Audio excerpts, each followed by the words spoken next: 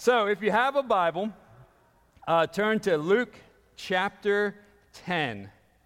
Luke chapter 10. In a moment, I'm going to pray. For those of you who have kids in the room, we're so glad that they're here and that you're here. We're expecting it's going to be a little noisier than normal. Don't worry about it at all. We're just glad kids are here too. It's great to have kids back in the building. So let's pray. Father, what a wild times we live in. Lord, we thank you that you have not changed. So many things around us have changed, but one thing that has not changed is you. Your word has not changed. Your word is true always. Your faithfulness has not changed. The hope of Jesus has not changed. And so, Lord, we pray that you would speak to us and stir us and convict us and change us this morning as we encounter you through your word. We love you. We thank you that you love us. And we ask this in your name. Amen. So we're going to be in Luke chapter 10. The title of this message is called, it's a Good Samaritan passage. It's called Prove to be a Neighbor. Prove to be a neighbor. In a bit, you'll see where I got that title. I took it right out of the passage. So as you know, we live in tumultuous times.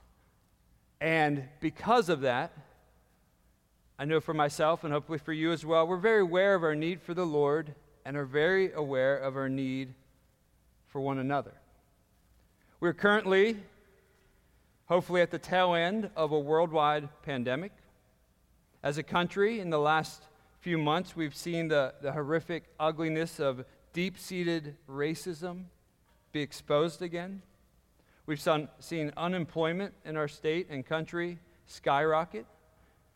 And we know from research, from history, that oftentimes when these kinds of pressures happen, things like spousal abuse, drug abuse, alcoholism, enslavement to all sorts of sins also multiply. And so it's into those difficult things that I felt like the Lord wanted me to preach on the Good Samaritan today. Now, just for full transparency, this is not the message that I was planning on preaching on our first Sunday back. I wanted it to be a very celebratory message, and we're certainly celebrating that we're together. But I think we'd be missing something if we didn't address from the Bible the different things that we are seeing all around us. So this morning we're going to take a brief break from the book of Acts just for this Sunday. And here's my prayer. As we go through this parable, which may be familiar to many of you, I pray that it would be a mirror into our hearts and minds, that we would have an honest evaluation of who we are and how we think about the things that we see in our world. And it would lead to godly sorrow, joyful repentance, and lasting change, both as a local church and as a local church that desires to impact our local community and beyond. So when we read the parable, here's what I want you to think. Ask yourself these questions. Which character am I most like in this parable? Which one am I most like in my thoughts, in my words, in my actions? Not which one do I want to be like, but present day, which one am I most like?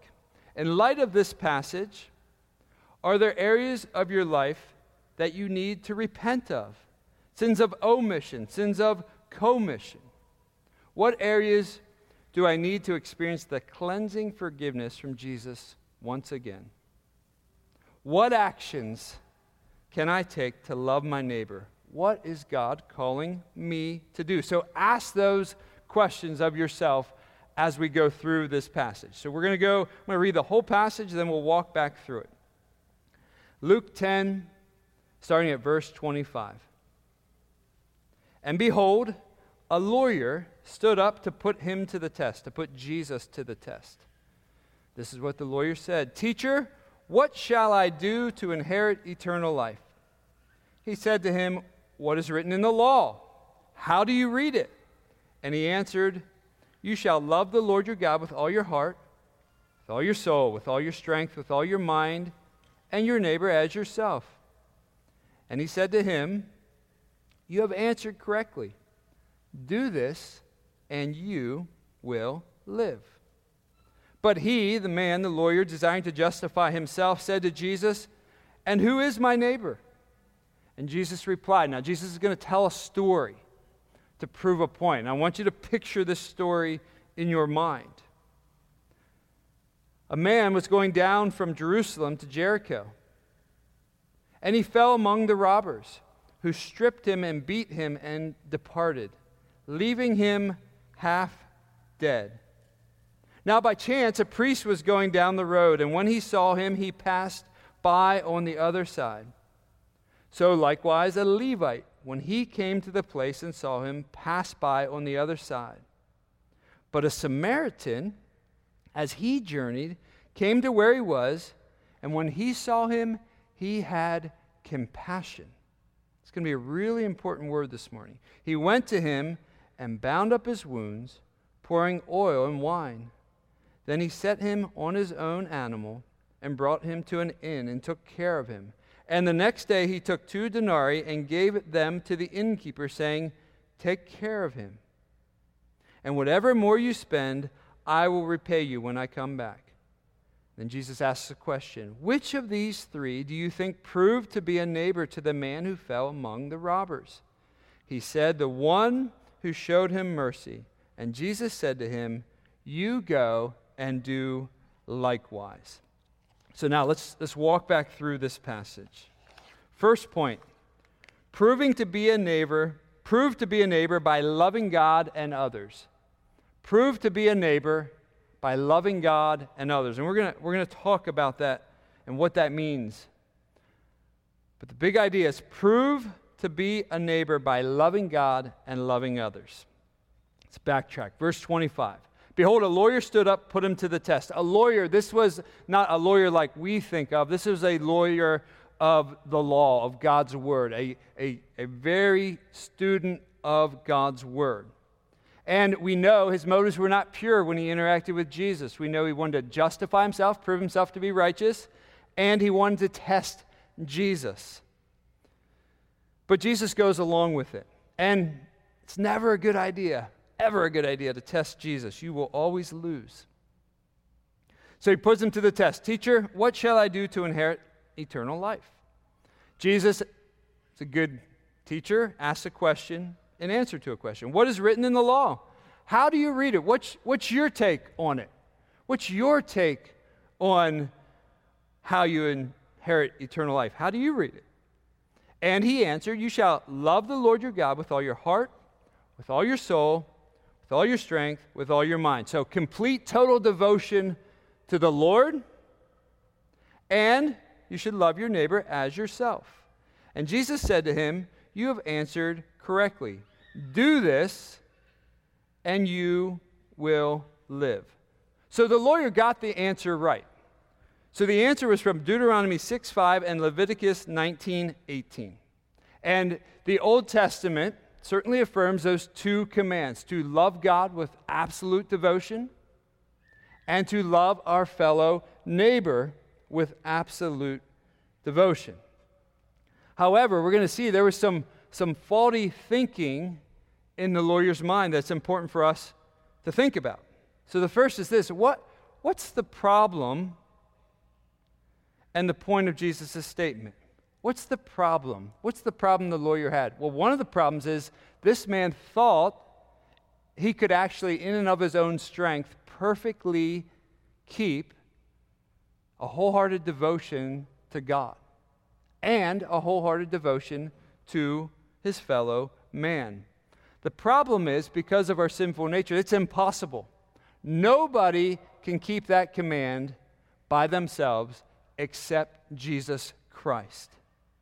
And so he's sort of answering the question, how do you get eternal life? Well, it can't be from obeying Deuteronomy 6:5 and Leviticus 19:18, because if it is, we're all in trouble. For if it is, the lawyer's in deep trouble, because no one can perfectly obey. Only Jesus has done that. Now, I know you know this, but I'm going to tell you again. The beauty of Christianity is that Jesus perfectly obeyed both the vertical dimension, to love God with his whole heart, mind, and soul, and the horizontal dimension, to love his neighbor as himself. And because he did that, he could be our perfect substitute when he died on the cross and then rose from the grave. And so we are accepted not by law keeping, but by trusting in Jesus and turning from our sins. Faith and repentance. Now, when that happens, God's Spirit comes inside of us, and here's the beauty of it. We are now empowered to, in a growing way, keep the vertical dimension of loving God with all our heart, mind, and soul, and the horizontal dimension of loving our neighbor as ourselves. It's a supernatural thing to be able to do that. And if you are a Christian, you have been given that supernatural power from the Holy Spirit. So we can, in a growing way, prove to be a neighbor to our fellow human beings. We should have growing evidence of love of God and love of neighbor as Christians. Paul says it this way in Romans 12:1. I appeal to you, therefore, brothers, by the mercies of God, the mercies that we have received in Christ, to present your bodies as a living sacrifice, holy and acceptable to God, which is your spiritual worship. Do not be conformed to this world, but be transformed by the renewal of your mind. Don't go with the flow of this world. Be transformed. Be entirely different because of God's Spirit in us. Be transformed by the renewal of your mind, that by testing you may discern what is the will of God, what is good, acceptable, and perfect. So immediately upon conversion, upon your salvation, you were given power, you were given life by the Holy Spirit to, in a growing way, be devoted to God himself and to our fellow human beings. Second point. Jesus is going to press on this a bit. Prove to be a neighbor by displaying mercy to those who suffer injustice. Prove to be a neighbor by displaying mercy to those who suffer injustice. Before we get to that part, we got to look at verse 29. But he, desiring to justify himself, this is the lawyer, the student of the law, said to Jesus, and who is my neighbor? See, sometimes you can have so much information and you're staring at it and it just gets distorted. And that's what happened for this man. He had God's law. He had the Old Testament. But he misread it. He read it as something that he could do in and of himself. And because he thought he was really good at it, he was most likely very self-righteous and very arrogant. And sometimes scholars can twist the Bible and miss the obvious. For example, if we were in the New Testament times talking to this lawyer or some of the Pharisees at the time or some of the other scholars of the day, we would hear a debate about, well, who is my neighbor anyway? Who is my neighbor? And that's why this man asked that question.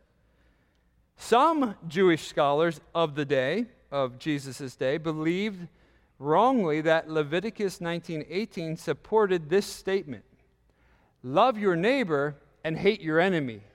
So they made a distinction. There's a certain group of people that are my neighbor, and there's a certain group of people that are not my neighbor. And so I'm to love the ones that fill my neighbor category, and I'm to hate the ones that don't.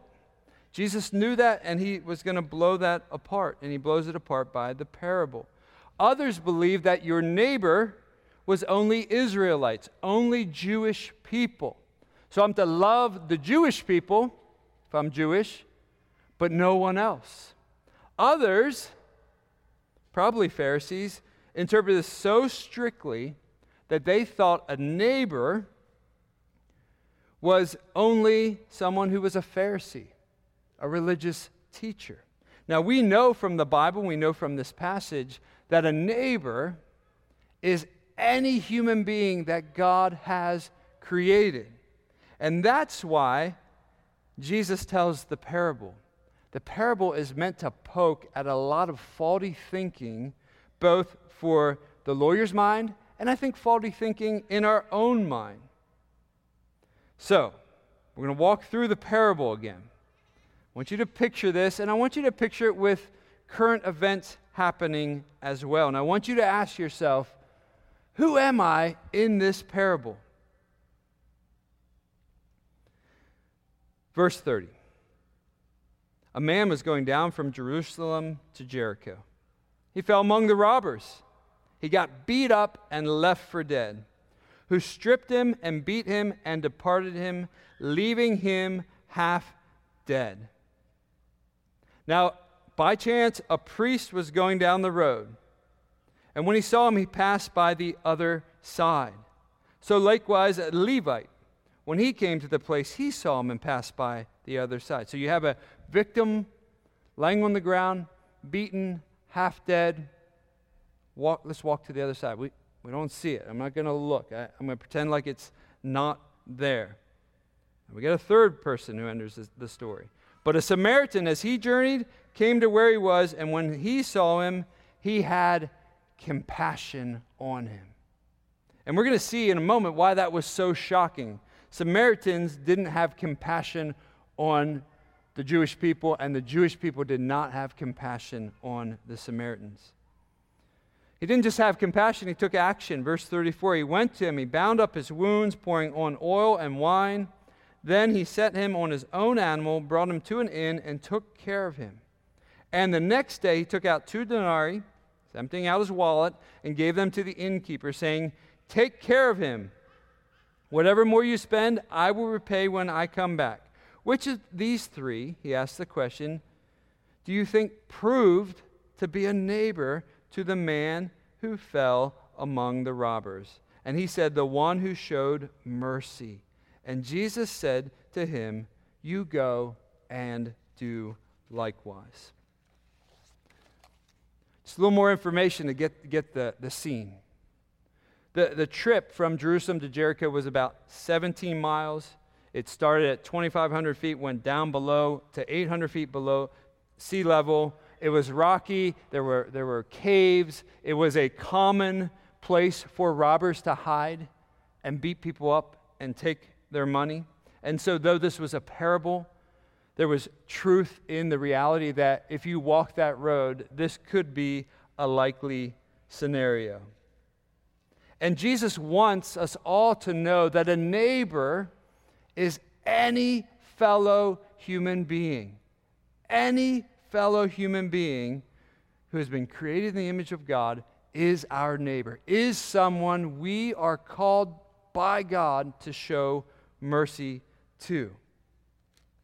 Now, he uses characters intentionally. So when he talks about a priest in the parable, I don't think it's a stretch. Say most likely the priest would have been coming from Jerusalem, probably coming from temple duties, having served in the temple that very day, serving the Lord, doing his duty, and then not too long after, just walks by and ignores it. Maybe the Christian equivalent is a pastor. We preach something, and then we drive by a terrible situation, and we just put a blinder on. We don't see it. We don't care to stop. We don't care to have compassion. A Levite was somebody from the tribe of Levi. Levi's principal roles included singing in the temple, singing psalms and temple services, performing construction and maintenance in the temple, serving as guards, performing his other services. So this could be our Christian equivalent of a worship team and worship leaders, passionately singing to the Lord, passionately serving the Lord, and then they leave and they see a need, they see a man beat up, bloodied, left for dead, and they do nothing. They look away.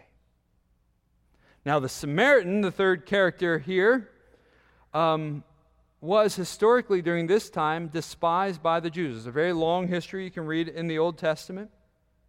But at this point in the New Testament times, the Samaritan was a mixed blood race resulting from the intermarriage of Israelites left behind when the people of the northern kingdom were exiled and Gentiles were brought into the land by the Assyrians. So they had a different place to worship. They had a different way to worship. They had just a whole bunch of differences. And at the point where Jesus is telling this story, there was massive tension between Jews and Samaritans, which is why John 4 was so significant when Jesus approached the woman at the well. See, Jesus is so countercultural in the way he approaches these things. So the details of the parable matter. The Samaritan was by far the most unlikely one to help this man. And I don't think it's a stretch in the context of the parable that the victim was Jewish. He most likely was Jewish. He was coming from Jerusalem. He was going to Jericho. He most likely was Jewish. And so the Samaritan helped the very one that he might have thought didn't even like him, despised him, hated him, and maybe for some valid reasons. So it's worth thinking about how do you be a neighbor? Well, part of it, I think we see in this passage, is proving to be a neighbor begins with seeing the suffering. Proving to be a neighbor begins with seeing the suffering. Part of my prayer of this message is that our eyes would be open wider to see the suffering all around us in all its different forms. Verse 33, but a Samaritan, as he journeyed, came to where he was, and when he saw him, he had compassion. When he saw him, he had compassion. He, like everyone else, had an agenda for the day, had plans for the day, had what he thought he was going to do for the day, but he looked over and he sees a man lying there, and his heart breaks. It's not enough to see the suffering. We have to have a heart towards those who suffer. And that can be a prayer. If you don't have compassion on the suffering you see, you don't understand the suffering you see, you don't get it, you're not moved by it.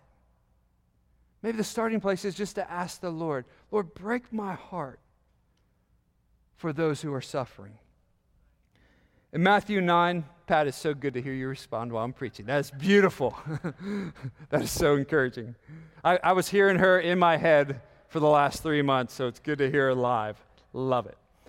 Verse 35, and Jesus went throughout all the cities and villages, teaching in their synagogues and proclaiming the gospel of the kingdom, healing every disease and every affliction.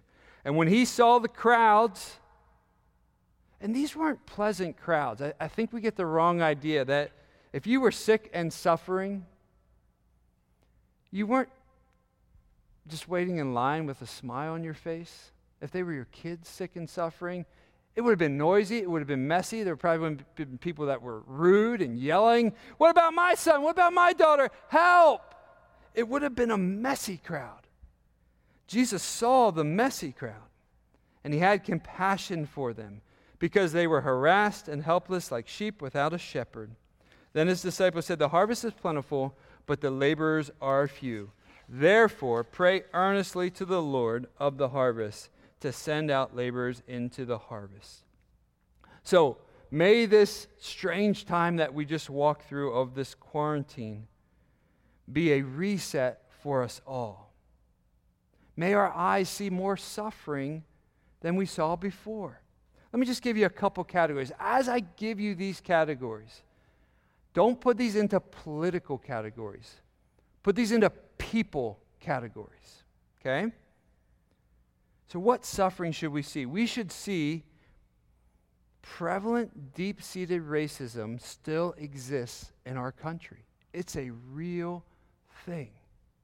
It is a real thing. Real people really are suffering. We're going to talk about that more in a moment. Poverty is a real thing. Child abuse, spousal abuse is a real thing. People suffering from sickness of COVID-19 and many other things is a real thing. immorality and people enslaved to all kinds of vices is a real thing.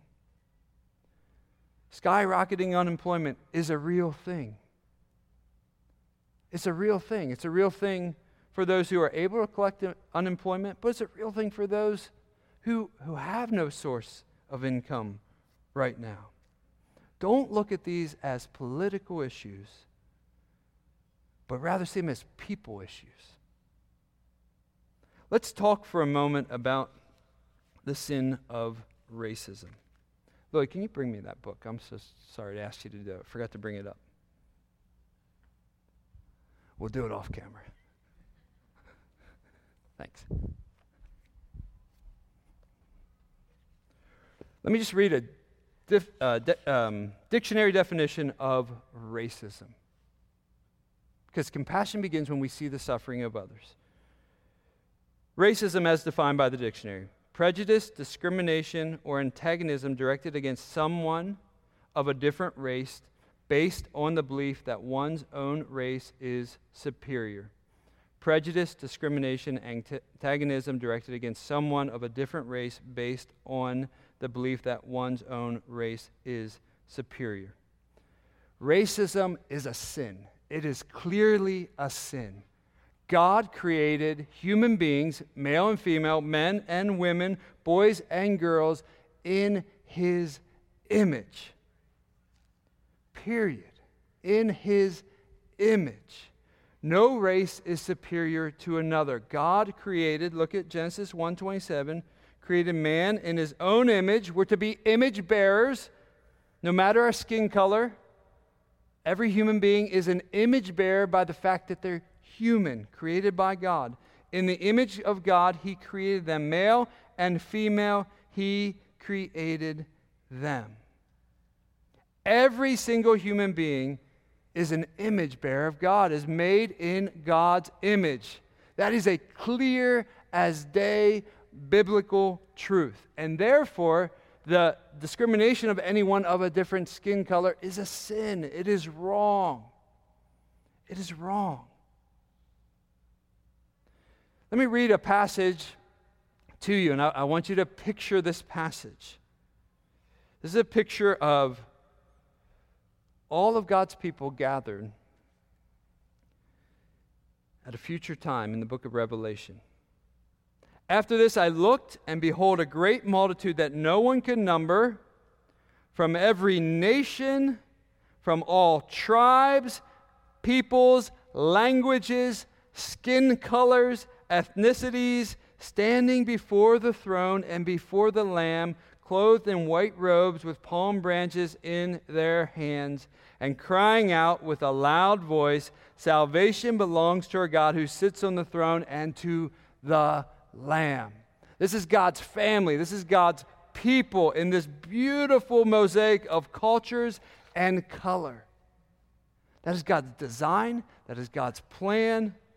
And we, as Christians, need to stand up and defend those who suffer injustice, those who suffer from the sin of racism.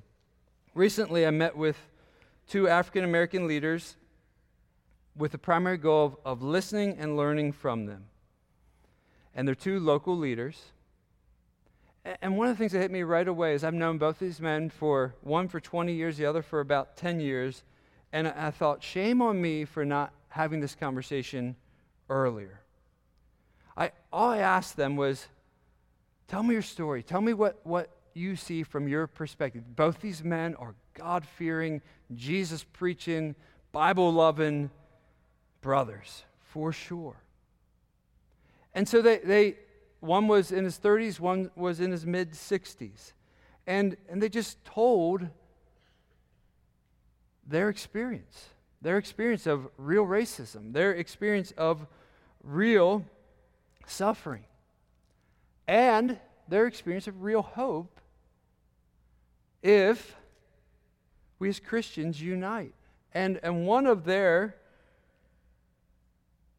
appeals is for us who are not African American, who are not black, who are not people of color, to see this as it's a family issue. We need to stand up for what is right. And one of the men recommended this book, which I highly recommend. It's called Woke Church. It's by Dr. Eric Mason, who is a pastor. One of the things he writes in this book is, if our theology isn't wide enough to fit racial equality and fighting injustice within it, then, my friend, our theology is wanting. It is lacking. If our theology, however sound it is, doesn't lead to action for those who suffer injustice, whether it's because of race or because of other issues, then something's missing. Something breaks down in the equation. One of the things that the one man pointed out to me right away from this book, that we're not going to have this graphic, but I'll describe it, is a timeline in this book of slavery just in our country. So, because you might think, well, didn't slavery happen a long, long time ago? And so why is it so raw and fresh for many, many people in our country?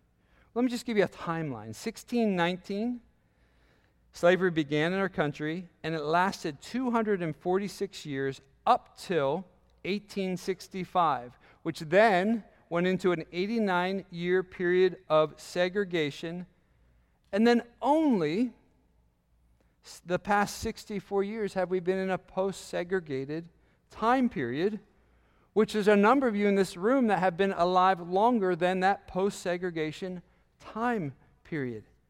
That's not a very long time ago. And so it's fresh and it's real. The men said a lot of things. We met for quite a long time.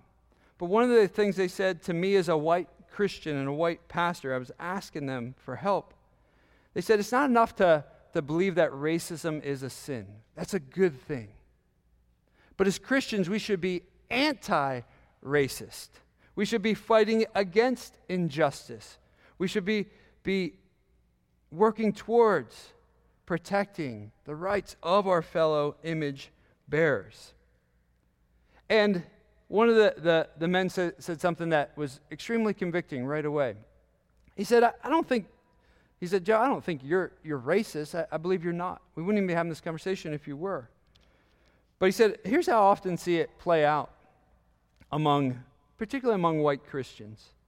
You're at a picnic. You're with Uncle Jimmy. Uncle Jimmy makes a racial slur, and you do nothing about it. And boy, is that convicting. I don't have an Uncle Jimmy, but I've been in those situations. And sadly, at times have not spoken up, have not been anti-racist. I have thought, well, that is wrong, that is sinful, I don't agree. But there's more we can do. Let me just stay on the subject for a little bit longer. Another church member sent this article to me this week. White pastors, our decision to show up matters. This is a guy, Ethan Magnus. He wrote this article for Christianity Today. And let me encourage you, go on Christianity Today. There is a gazillion good articles right now. We as a church must resist evil. We must seek peace and pursue it.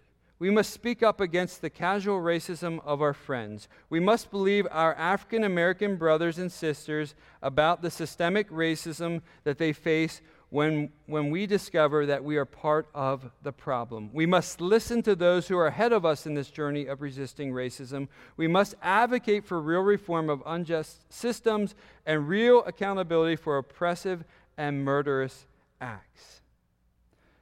We need to come alongside our Christian brothers and sisters of all skin colors. On a micro level, on an individual level, and on a macro level. We have to be mindful of all the tragedy that we have seen with our own eyes. It's a real thing. It is a real thing that we can't ignore. We can't act like it's not there. And you should be familiar with these names by now, but if the wrongful death of Breonna Taylor, Ahmaud Arbery, and George Floyd has not done something inside of you, if you haven't read about or seen some of the horrific footage, it should do something. And then we should do something. Now, we're going to talk about the we should do something in a bit. But the first part is we should have compassion. When I have watched the video clip of Ahmaud Arbery several times, who got shot while he was jogging, I thought, as many of you know, I jog all the time. I run often around my house. I have never once in my life feared for my life when I'm on a jog. Never, ever, ever. As I've talked to others of color, that's a common thing. They have certain protocols in their mind that they would teach their children just to be safe. I don't have to think about it that way. And so I want to make sure I'm loving my brothers and sisters and defending and doing what's right. First Sunday back, let me just crack this open a little bit wider. Show all my cards. I'm just going to throw them on the table. I've been preaching to an empty room for a long time, so you might think, what happened to him? I think the Lord set me free is what happened to me. So, let's talk about politics just for a moment. Just so you know where I'm coming from. I am a registered independent politically, and my allegiance is to Jesus, and my primary citizenship is in heaven. I'm not saying that it has to be you, but that's where I am as I evaluate all the different things, and I want to be a participant in the political process, and I would encourage you to do the same, but I don't want to hope in a political party. I don't want to get all my information from a particular news source. I want to have my primary hope come from this book, this precious book that men and women have bled and died to preserve so that we would have it. And so, no matter where you land, and our church has you might not know this, we have a wide variety of political spectrums represented in the church. Here's what I would ask you to do. Seek the Lord. Study His Word. Form your convictions from His Word. And then act upon your conscience. But be people of God's Word. Not a particular political affiliation or particular news media outlet. Follow God's Word. See, proving to be a neighbor begins with seeing the suffering. Ask the Lord, Lord, help me to see the suffering. Help me not to be so quick to make a judgment on something I do not personally experience or understand. Lord, give me eyes to see, give me ears to listen. One of the things that I've told my children many times, but I think it applies to us as adults too, this isn't in the Bible, but God clearly gave us 2 ears and 1 mouth. Use them proportionally. 2 ears, 1 mouth. We do a lot better if we use them proportionally. We listen more than we talk. Don't turn a blind eye toward the opportunity to minister to others. Don't do it. If you're not sure what to do, ask questions, read articles, talk to people. Now, racism isn't the only ill in our society. Poverty, child abuse, spousal abuse, sickness, suffering, immorality, enslavement to all kinds of vices. People are disoriented and scared. Engage a real person face to face and care for them. Don't turn a blind eye and miss the opportunity to minister to others. Verse 31. Now by chance a priest was going down the road, and when he saw him, he passed on the other side, so likewise a Levite. When he came to the place, saw him, he passed by on the other side. We don't want to be like that. Maybe some of us have been like that. I have been like that at times. Lord, forgive me for turning a blind eye towards those who suffer. Forgive me. And the beauty of Jesus is He does forgive. The 2 men I met with were the most gracious, kind, forgiving, get the gospel kind of guys. And they know we're all going to mess things up. But there's grace and there's forgiveness and there's power to change. Lastly, we want to see the suffering. We want to be moved by the suffering. In this case of the parable, it's a bloodied man who could die. Proving to be a neighbor will result in taking action. If we're going to be a true neighbor, if we're really going to love others, as our church mission statement says, it will result in action, real action. Look at some of the action he did. Verse 34, he went to him, he bound up his wounds, pouring oil and wine on them. So he tenderly took care of him. Then he set him on his own animal, brought him to an inn, and took care of him. And the next day he took out 2 denarii and gave it to the innkeeper. Take care of him, and whatever more you spend, I will repay when I come back. Which of these 3 do you think proved to be a neighbor? So let's put them in categories. This man in the parable risked his reputation. He was associating and caring for someone that he knew most likely did not like him at all. And his friends may have had something to say about that. His family members may have had something to say about that. This man kindly bound up his wounds and was a servant. He got messy in the care of this individual. The man gave up the comfort of riding to Jericho on his donkey and walked alongside the victim as the donkey carried him. So it was probably a lot less pleasant of a journey. The man went and paid for lodging and stayed by his side at his most critical time, was right there with him. The man freely gave his money, his time, his resources, and his reputation. That's action. Now, we're going to be called to do different things. My appeal to you is ask the Lord, Lord, what can I do with one area, one of these categories? What is a way that I can minister and take action? I'm going to do another little side note here. And I do this in the most loving way that I know how to do. So I'm going to appeal to you. This may hurt a little bit for some people, but hear it as a loving pastor appealing to you. These issues, I promise you, will not be solved on Facebook or Twitter. They will not be. They will not be. One of the beauties of our country is the freedom to speak, and we love that. It's a beautiful thing. It's a beautiful thing as a preacher of good news. But we live in very divisive times in our country. And from what I've seen on Twitter and Facebook is what usually happens, rather than healthy, thoughtful dialogue, is someone says something that could be a legitimate point. People attack it who disagree with the point, and then it just gets ugly fast. It is so much better to sit face to face with someone. Pick one person, maybe that you regularly debated in a social media outlet, and take them out to lunch. Have them over for dinner. Get to know them. Ask them what their life is like. Now, I think at times we think this is a new thing. This is not a new thing. I'm reading a book by J.C. Ryle, who was a pastor in the 1800s, and he basically said the exact same thing that I'm saying about Facebook and Twitter, but he said it to the newspaper. And so he has several chapters in his biography where he is appealing with Christians and even his fierce opponents, and he had many, to sit down with them and talk with them and get to know them as image bearers of God.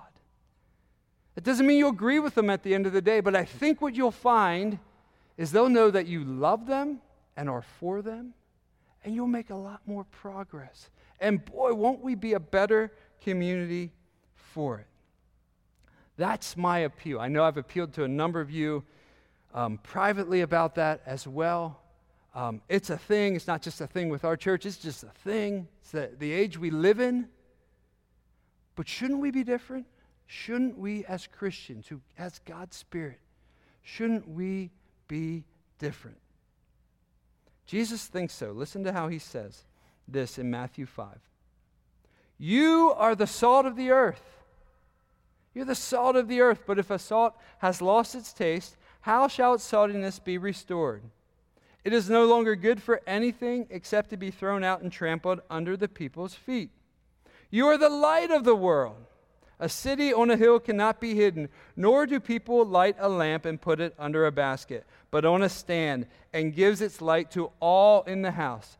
In the same way, let your light shine before others, that they may see your good works and your loving, compassionate good works, and give glory to your Father who is in heaven. That's what we want to be, salt and light, loving ambassadors to a dying and broken world.